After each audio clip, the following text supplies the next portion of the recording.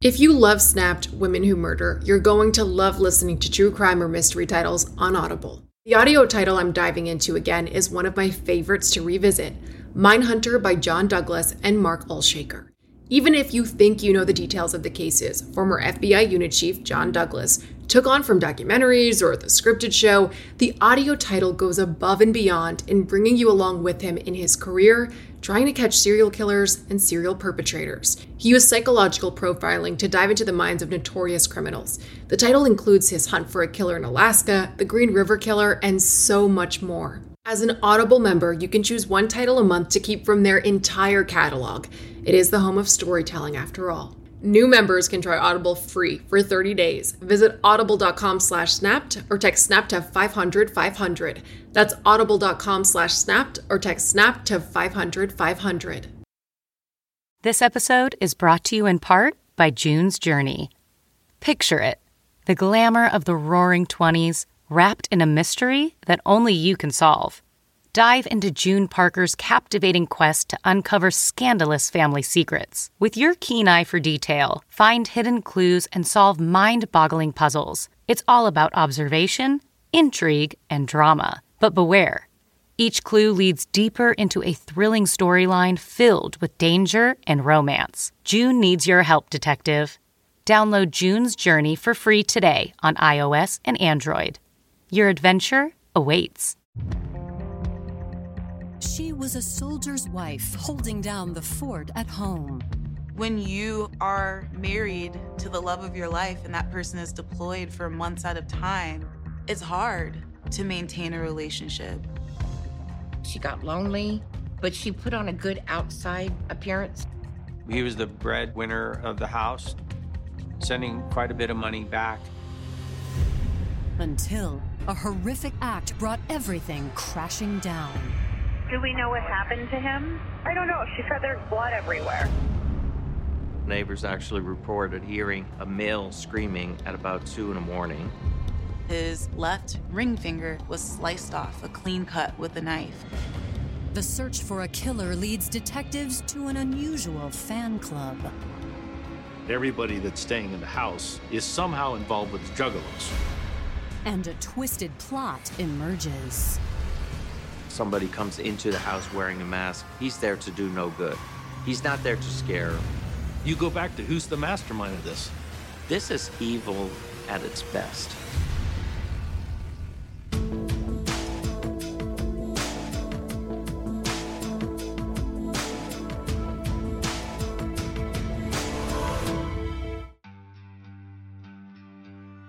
November 7th, 2010, North Las Vegas, Nevada. A quiet neighborhood just a few miles from the Vegas Strip. There's a real world in Vegas where real people live and work. Way away from the Strip, so you don't have all the hassle of being around there. Not a high crime rate. It's not one of our known crime rate areas. There's a lot of military that live out there.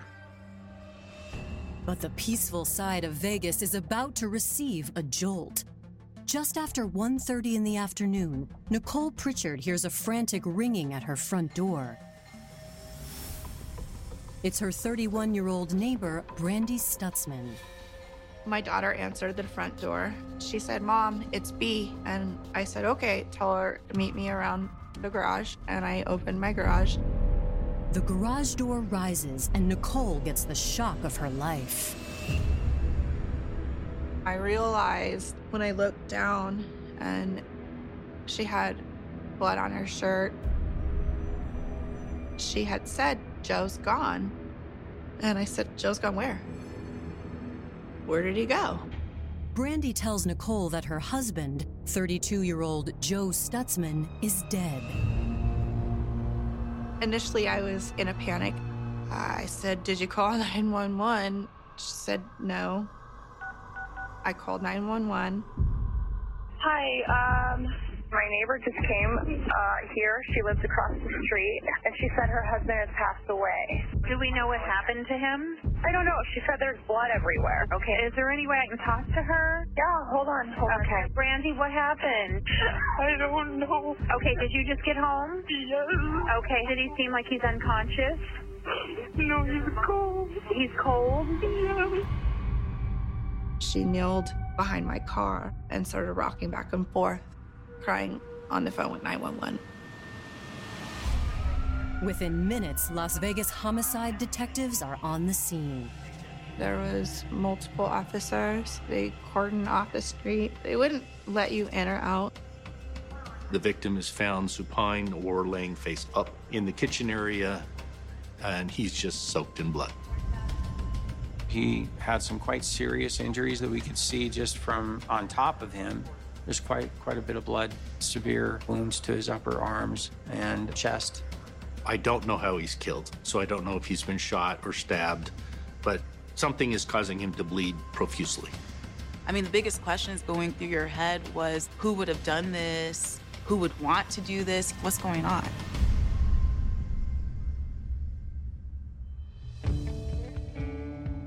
Born in Altoona, Pennsylvania in 1977, Joe Stutzman always had his sights set on life outside the small town. Altoona's a somewhat depressed area as far as jobs go.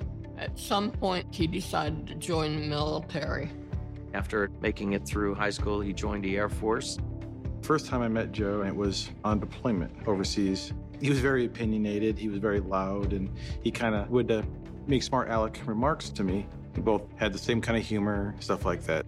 I think originally he signed up for 6 years. He was a crew chief in the Air Force for the stealth bombers. I was pretty proud of that. Joe's military career came at a price. Frequent deployments cost him his high school sweetheart, Michelle. Michelle and Joe were first loves. He joined the military, got stationed somewhere. They lost contact. He was in high school whenever he dated her. It broke his heart. He was really pretty tender-hearted back then. In 2002, the Air Force posted Joe to Nellis Air Force Base near Las Vegas, Nevada. Eager to get over Michelle, Joe took full advantage of Vegas nightlife. I can tell you, living in Vegas with the temptations and the party atmosphere is definitely a lot of fun. The handsome 24-year-old airman caught the eye of an attractive brunette named Brandy Norfleet. Joe and Brandy met at a nightclub dancing, going out, hopping bars, baby. Unlike Joe, Brandy was a Vegas native. She was born and raised in a middle-class family. Her parents, they separated and ultimately got divorced. Brandy's mother won custody, but struggled to properly raise Brandy. Her mother made some mistakes. Brandy was taken from one place to another and really didn't have a good home life, wasn't provided for all the time. No stability. A few years later, Brandy's father remarried and had a son named Aaron. She cared a lot about her brother, just as she did everyone else in her family. But when she was 18 years old, Brandy's beloved half-brother suddenly died when he was just a toddler. Though tragic, this hardship helped shape who Brandy was as a person. She loved to always help. Anything you needed. You needed a stick of butter, she'd have it. There wasn't anything that she wouldn't do to help. She's very, very kind. By the time Brandy met Joe Stutzman, she had grown into a selfless and caring woman, something Joe found attractive. She was funny, very outspoken. He was always happy, always had a smile on his face. Joe and Brandy were happy together. They would come over to my house and spend time with my family. We would have barbecues. On June 14th, 2003, the couple married. They got married and she found some stability and it was great. But just 10 days after the wedding, Joe left for a year-long deployment to Korea. When you are married to the love of your life and that person is deployed for months at a time, it's hard to maintain a relationship. It is. I commend all of our service members, but it's hard to do that. I think Brandy got lonely. I think she got lonely. but she put on a good outside appearance. In 2004, Joe returned from his deployment, and by August 2005, the couple welcomed a son. They named him Aaron, after Brandy's brother who died when she was a teen. Having a child to support rekindled Joe's commitment to his career. He wanted everything for Aaron. That's why he did those deployments. That's why he worked so hard. It's family. A lot of us do this for family. Have a better life for him. Joe eventually left the Air Force for a higher-paying job in the private sector overseas. He almost tripled his salary overnight by taking on this job with an independent contractor. Joe Stutzman was making very good money by working in Afghanistan and Iraq in war zones. He got his top secret security clearance, which made him pretty valuable. The money was good, but the new job also meant more time away from his family. By the fall of 2010, the couple couldn't ignore the toll the time apart took on their marriage. She wasn't there emotionally. He was trying to be there emotionally. And Brandy was depressed. Joe being gone so long and stuff like that, he started noticing that different trends and different attitude in Brandy during that time period. He goes, I just don't know what to do. I don't know how to handle it. I want my marriage to work. Can you pray for me? You know, he was always wanting me to pray for him, which we did. Unfortunately, those prayers would never be answered.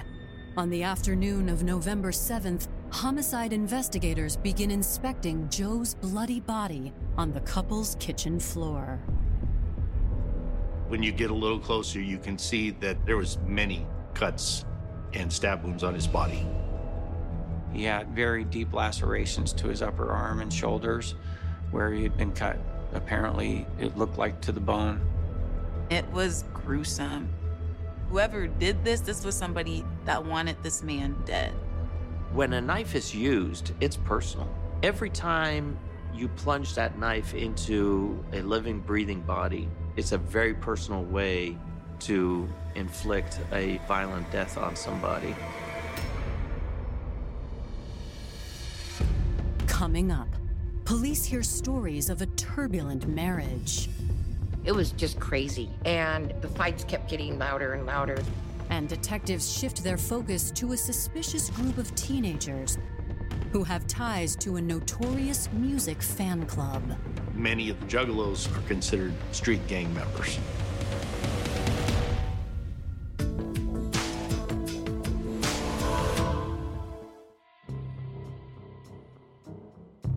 Just after 1:30 p.m. on November 7th, 2010, Las Vegas homicide detectives have responded to a 911 call from Brandy Stutzman. Stutzman walked into the home and saw her husband dead, blood surrounding his body. There was quite an extensive area, maybe 5 or 6 feet in diameter, where there was blood all around. Blood evidence leads investigators outside the Stutzman home. The crime scene was a bloody mess, for lack of a better term. There's blood on the south gate, pedestrian gate into the backyard of the house, that it appeared that the killing scene was the backyard. There was some trees and some rock landscaping. There was blood all over the rocks on the patio, on the wall next to the door, and then the sliding glass door is open. There's a window adjacent to the door that's also open. The obvious conclusion is that there was a struggle and he retreated inside, and that's where he perished. Joe Stutzman probably confronted the perpetrator near the back entrance, the sliding glass door, and a fight was brought out into the backyard until Joe was stabbed to death and was managed to crawl himself back into the kitchen. Did Joe unknowingly provoke his would-be killer? As detectives continue to process the scene, two details eliminate the possibility that this was a robbery gone wrong. His left ring finger was sliced off, a clean cut with a knife. When you get up close and you see that Joe Stutzman had had his wedding ring finger severed and it was missing, that this wasn't a burglary. This indicated there was something else going on. The police searched everywhere. They looked everywhere in the toilets, they looked everywhere in the backyard, throughout the neighborhood. That finger was never found. There are prints, there are fingerprints, palm prints, and none of them have any ridge pattern. It indicates that the killer is wearing gloves. So it also indicates that the killer has come prepared. Gloves or not, a knife attack this brutal will likely mark both killer and victim. Blood is very slippery. If you get blood on the knife, your hands are going to go forward on it and you're going to get cut, no question. Detectives hope that canvassing the area will yield clues. Detectives were going to go to the adjacent neighbors. You can't do this kind of killing quietly. So it's going to make a lot of noise, especially if it's in the backyard. Neighbors tell police that there are always loud noises coming from the Stutzman home. Things have become very contentious between the two of them. It was just crazy. And the fights kept getting louder and louder. I could hear them at my house. I could hear them at night. According to neighbors, when Joe was away, things got even worse. That's when the Stutzman home became a party house. There was kids in and out constantly, all hours of the night. It was intimidating.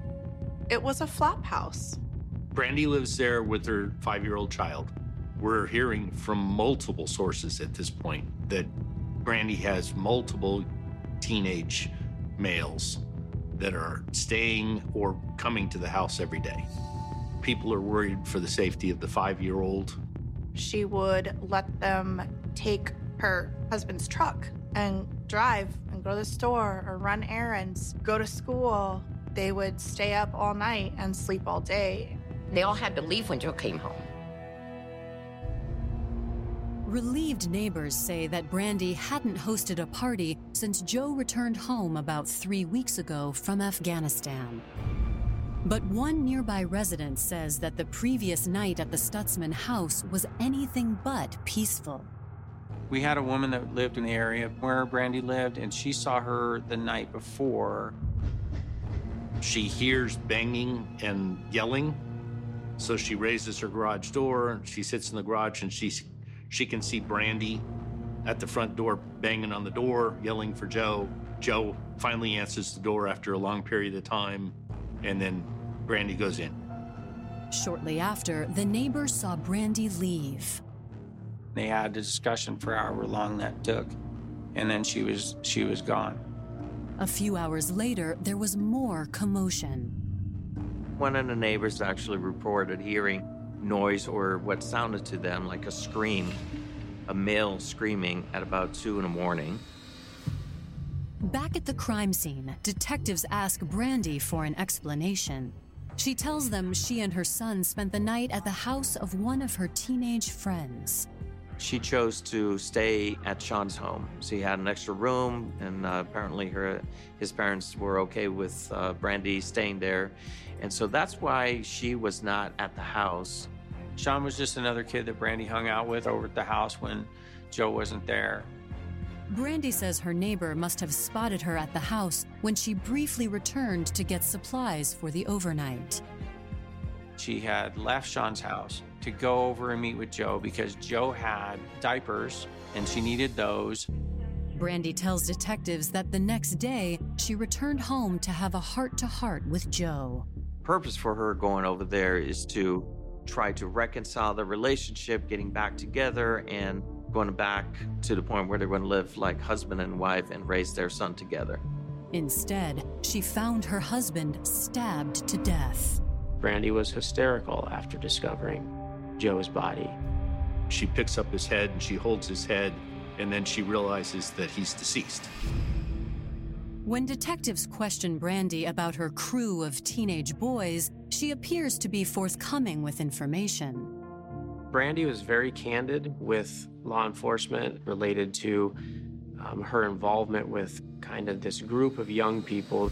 Brandy says that the group of teens call themselves Juggalos and are obsessive fans of the band Insane Clown Posse. The Juggalos and the Juggalettes, they follow the Insane Clown Posse, which is a rock music group or rap group. Insane Clown Posse. It's basically two white rappers sing about, really outlandish stuff. One of the fans of the Insane Clown Posse sent me the lyrics to one of the songs, which talks about cutting the finger off of somebody. As detectives dig deeper, they find that most fanatical juggalos try to model their lives after Insane Clown Posse's lyrics. Many of the juggalos are considered street gang members. So that was a bit of a twist for us. So we are looking at the group that's staying with Brandy even more seriously at this point. Brandy reluctantly admits that one of the juggalos had been upset by her recent marital troubles, 19-year-old Jeremiah Merriweather. She basically told the police the last person that could have been there or had some dispute with Joe was Jeremiah. He has a protective type personality. He's large, 6'5", 280 pound, big guy. Could take care of himself. Is it possible he took it upon himself and went and killed Joe? It was at that point that the police started focusing their attention on Jeremiah. Coming up, detectives track down Jeremiah. He said she was a victim of domestic violence. And the portrait of Brandy's life with the juggalos comes into focus. She enabled them into creating more refuge for their drug and alcohol abuse.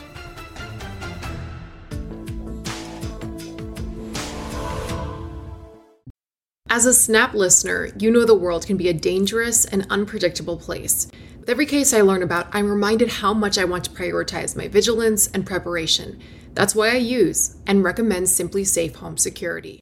My cameras have alerted me about trespassers and even given me a sense of security knowing my home is safe even when I'm not there. Simply Safe offers protection for the whole house with advanced sensors that not only detect break-ins, but fires, floods, and other threats to your home and getting you the help you need for each scenario. The indoor security cameras offer privacy shutters to ensure physical privacy when you want it. Plus, you can try Simply Safe for 60 days risk-free. If you don't love it, return your system for a full refund. Simply Safe has given me and many of my listeners real peace of mind. I want you to have it too. Get 20% off any new Simply Safe system when you sign up for Fast Protect monitoring. Just visit simplysafe.com/snapped. That's simplysafe.com/snapped. There's no safe like Simply Safe. With everyone fighting for attention, how can your business stand out and connect with customers? Easy. Get Constant Contact. Constant Contact's award-winning marketing platform has helped millions of small businesses stand out, stay on top of mind, and see big results fast. Constant Contact makes it easy to promote your business with powerful tools like email and SMS marketing, social media posting, and even events management. Plus, you can send with confidence, knowing your emails are actually reaching your customers thanks to their best-in-class 97% deliverability rate. With Constant Contact, you'll reach new audiences, grow your customer list, and communicate more effectively to sell more, raise more, and fast-track growth. So get going and start growing your business today with a free trial at ConstantContact.com. Just go to ConstantContact.com right now. Constant Contact, helping the small stand tall. ConstantContact.com. Police investigating the brutal slaying of 32-year-old Joe Stutzman now have a suspect. According to Joe's estranged wife, 31-year-old Brandy Stutzman, a local teen named Jeremiah Merriweather had recently grown extremely protective of her. Brandy tells the police who could have done this was that 19-year-old boy, Jeremiah. Detectives track Jeremiah down at Sean's house, the same place Brandy spent the night before Joe was killed.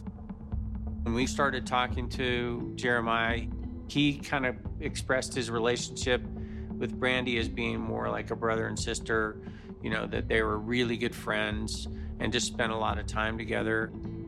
Jeremiah tells investigators that he was home all night, and his physical appearance suggests he may be telling the truth. Based on the extent of the wounds that we saw at the scene on Joe, you would have expected to find the person who inflicted those wounds to have some sort of injury on them, and Jeremiah didn't have any of those. He had no injuries of that nature. Did not appear that he had been in a fight.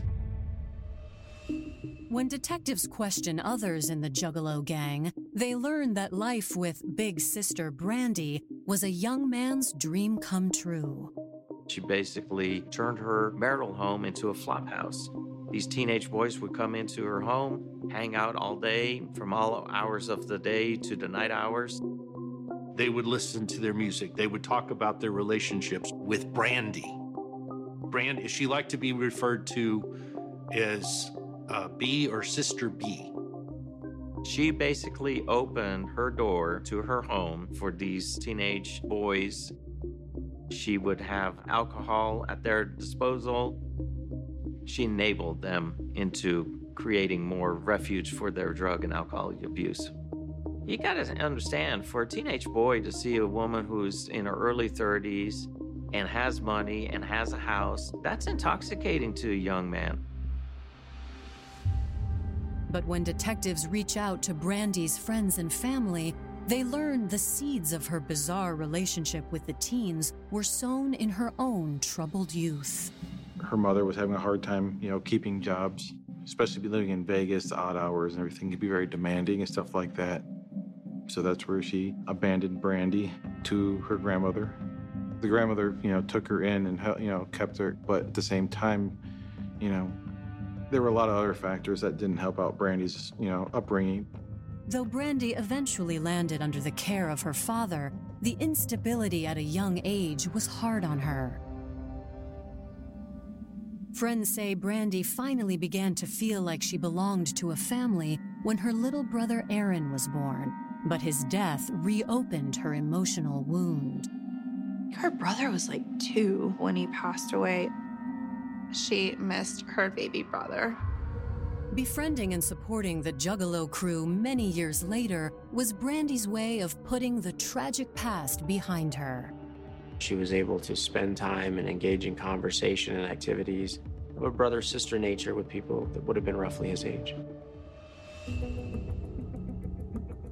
Friends tell detectives it was only because of Joe's hard work that Brandy was able to sustain her partying lifestyle. Joe was the breadwinner of the house and making good money, sending quite a bit of money back to her, and she's using that money to support her little gathering at the house.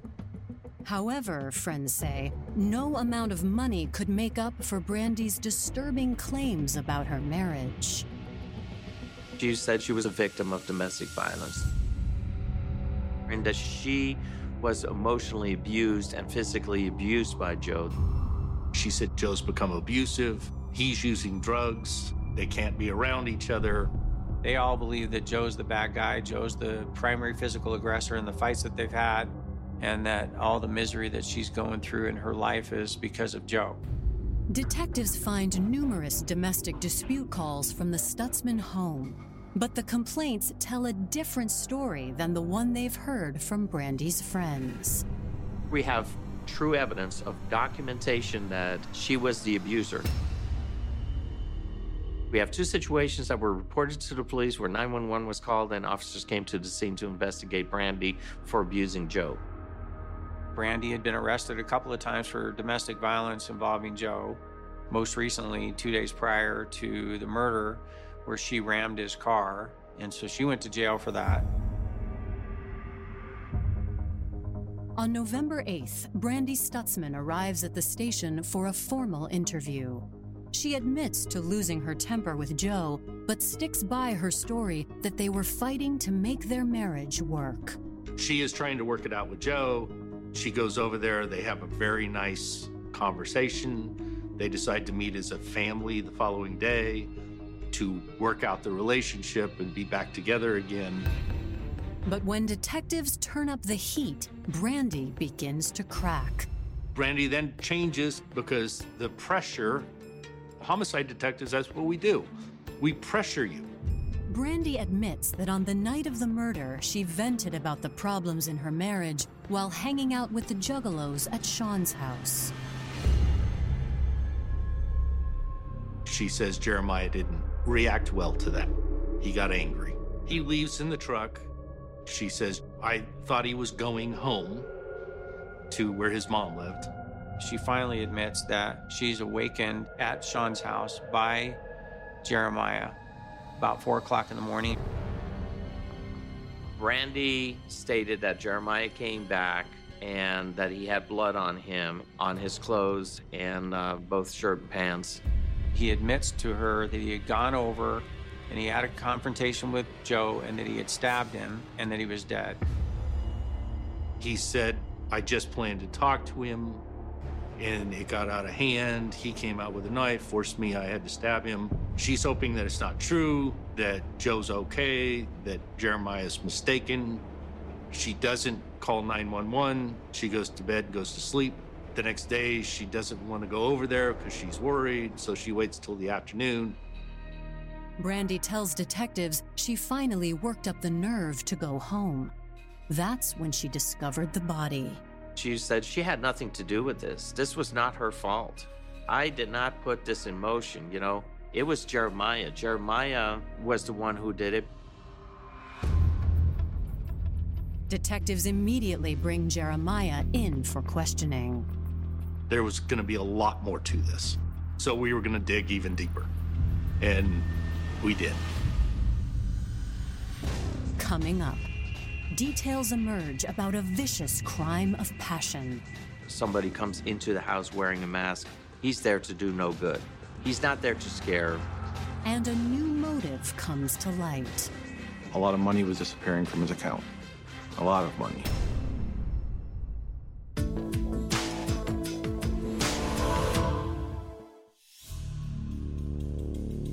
Las Vegas detectives sit face to face with Jeremiah Merriweather, the 19-year-old boy accused by Brandy Stutzman of stabbing her husband Joe to death.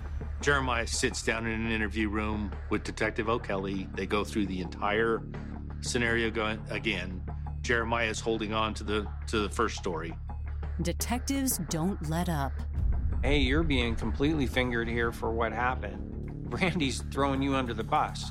So you need to know this is what she's saying. Finally, Jeremiah admits that he went to Joe's house that night around 2 a.m. He explains that he had gone over to confront Joe about how he was treating Brandy. He just wanted to scare him. He wanted to confront him. He goes to the door to talk to Joe. Joe comes out with a knife. It leaves Jeremiah no other option. He pulls his knife, and they get into a fight. He basically disarmed Joe by giving him the first blow. And once Joe got that fatal blow where one of his main arteries was severed, he was bleeding to death. Jeremiah said it wasn't a murder, it was self-defense. He laid it all on himself. He's cornered. Nobody else was involved. It was all him. Jeremiah vehemently denies one more thing. He says that he doesn't cut Joe's finger off. But at one point, Joe during the fight, is yelling, ow, my hand, my hand, my hand. It's not the only question Jeremiah's self-defense story leaves unanswered. The problem being is he goes there wearing gloves. We know he's wearing gloves. And then Jeremiah's saying, well, I had my hoodie up and I tightened it all down so he couldn't see my face very well. Well, why are you doing that if you went there to talk to him? So none of it makes any sense. When police press Jeremiah for more details, he eventually cracks. Jeremiah finally gave up this information about a powerboat. The police looked at that boat and they started searching, and sure enough, underneath one of the couches, they found a bag. Once the bag gets back to the criminalistics lab, then it's carefully opened up because we're still looking at the potential for fingerprints. They take things out one at a time. So we had a black pair of jeans, there was a long sleeve shirt, there were a couple of pair of gloves. An unexpected item retrieved from the bag deals the last blow to Jeremiah's self-defense claim. There was a Jason goalie mask, a black one that was inside the bag. It was a hockey mask, and so it covered his face completely. somebody comes into the house wearing a mask, he's there to do no good. He's not there to scare. A final revelation solves the riddle of why Jeremiah had no marks on his hands. One of the most significant things about the contents of the bag was the knife. Now finally being able to see the knife. Being able to see the length of the blade, and in particular, the finger holes that were on the handle, that completely explained why Jeremiah didn't have any injuries on himself. This is first-degree murder at its best because it shows that there was a plan. There was always a plan. It almost seemed like it was a little too planned out, which makes you wonder, did he do this on his own?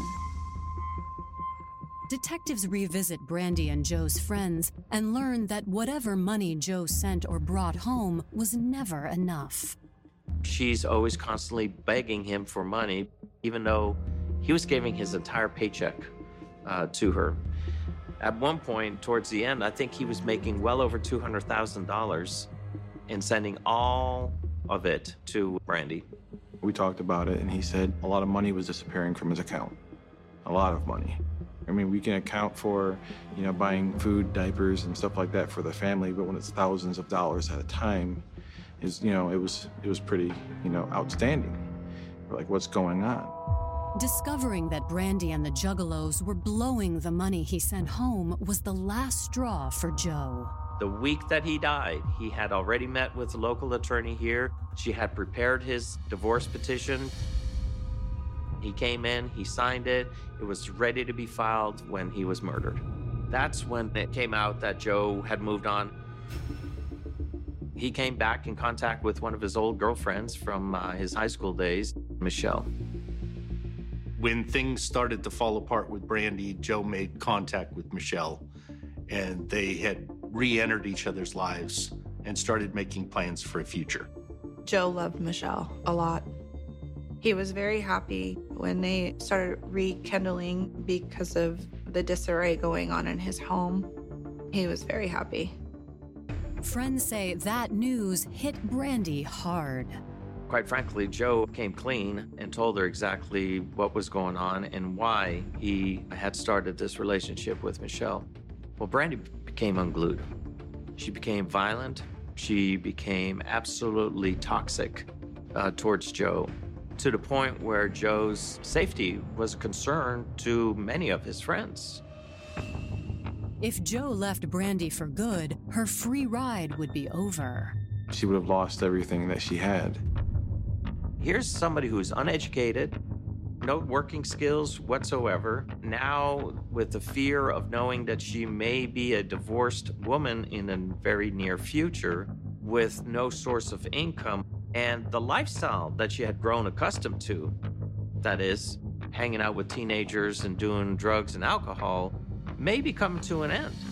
The final straw for Brandy was Joe was on his way out the door, and she was going to lose her financial support and possibly the custody of her son.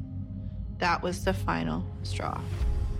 However, detectives discover that there was an upside for Brandy if Joe died. He had a life insurance policy. It was worth approximately $213,000 to Brandy if Joe's dead. So she gets all the property. She gets $213,000 in cash, and she gets the child. Detectives now have many more questions for Brandy Stutzman. You go back to who's the mastermind of this? Who needs Joe dead? It's all Brandy. Brandy's the center of everything. I call her up and I said, could you come in and help us with the investigation of Joe's death? She said, sure. Confronted with new evidence, Brandy changes her story again. She indicated that there were several plans that were devised, not by her, but by Jeremiah and the others. One was that they were just going to go in there and scare him and rough him up a little bit. The second one was that they were going to break into the house, make it look like a burglary. She didn't think it was going to happen, that it was just talk. Detectives are not buying it. At the conclusion of her second interview with law enforcement, she was placed into custody and arrested. Prosecutors charge Brandy and Jeremiah with felony murder. But even with a murder weapon in evidence, they worry that a jury won't connect the dots between Joe, his wife, and his killer. We had our murderer. The person that caused the death of Joe Stutzman was in custody. But it still didn't make any sense to us. There were things that just didn't add up. Why would Jeremiah do it instead of Brandy? Coming up, prosecutors paint a brutal picture for the jury. You could see where he's clutching the walls and the door. Joe Stutzman died horrifically in a very slow, painful death. And the question of guilt is front and center. There was no evidence of a formal plan. What else do you need? He killed him. Brandy had nothing to do with it.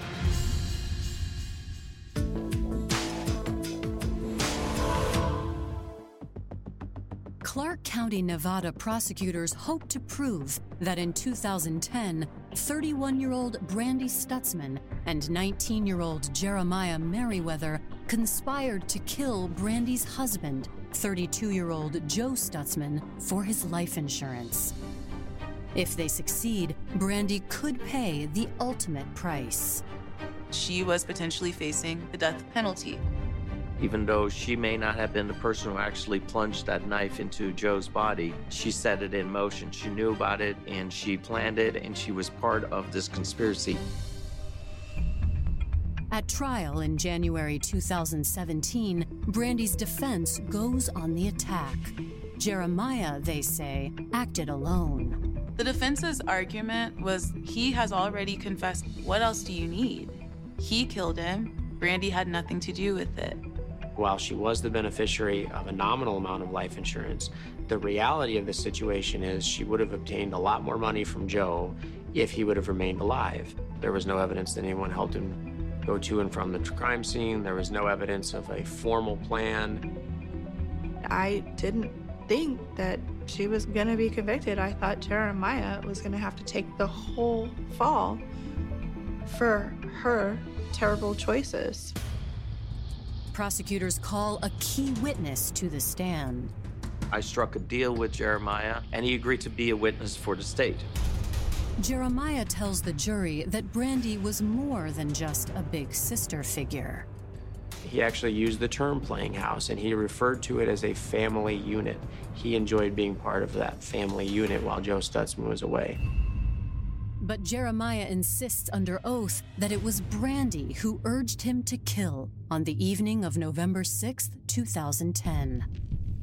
The night of the murder, before Joe got killed, Brandy was actually, according to Jeremiah, fixing his hair, braiding his hair, and telling him how much this would mean to her. If he did this for her, he was going to save her family.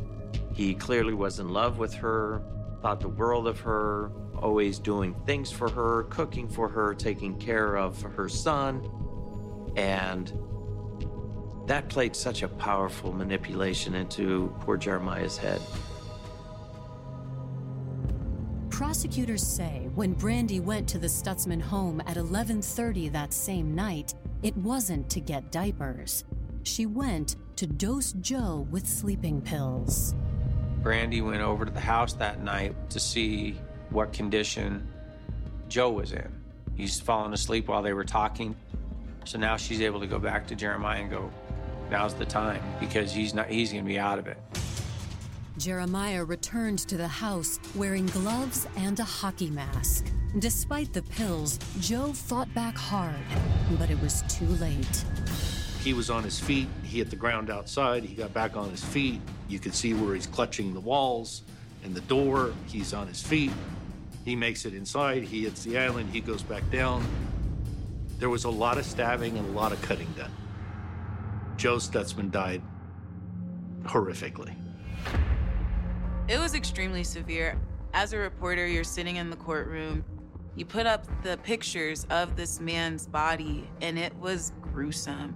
It was very disturbing to look at. On February 2nd, the jury reaches a verdict. The jury came back rather quickly, finding her guilty of murder in the first degree. The judge sentences Brandy to life. Brandy Stutzman will never step out of a prison wall for the rest of her natural life. I was relieved that they found her guilty. She was the main factor in the death of her husband. A question that neither the defense nor the prosecution can answer remains. What happened to Joe's missing ring finger?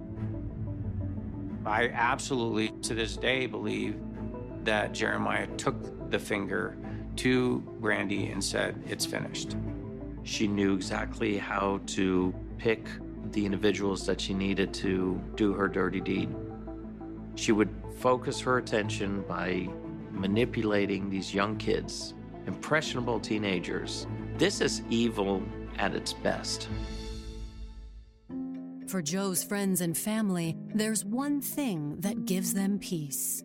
We just need to remember Joe for what he's done, how he affected other people's lives, and how happy he made people around him, and how, he had been such a good friend to me and to everyone else.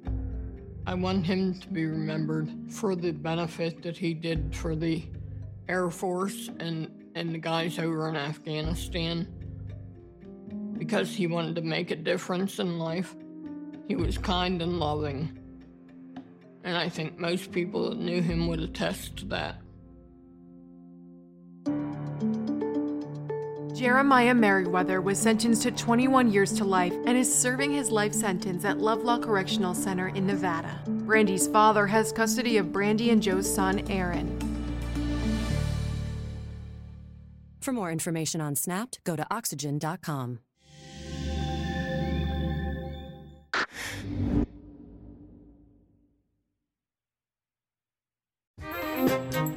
Hey everybody, I'm James. I'm Jimmy. You definitely want to hear us on Small Town Murder, our crazy podcast about murder in small towns. Pretty aptly named. And what do you think of when you think of a small town? Oh, a diner? Terrifying murder. Exactly. Yeah. See, you know. And that's what we have for you, chock full of it every week. We have 2 episodes a week, one regular on Thursdays and one express, a little shorter episode on Fridays, where you're going to hear the craziest stories from small towns. We'll talk a little bit about the town to give you a setting, and then we'll get into some of the wildest, craziest murders you've ever heard of, mixing in some humor here to cut the darkness. Keep it light. Just a little bit and keep it light. You definitely want to join us there twice a week. You can't beat it. Come and join us. Small Town Murder Podcast. Subscribe today. Follow Small Town Murder on the Wondery app or wherever you get your podcasts. You can listen to Small Town Murder early and ad-free right now on Wondery Plus.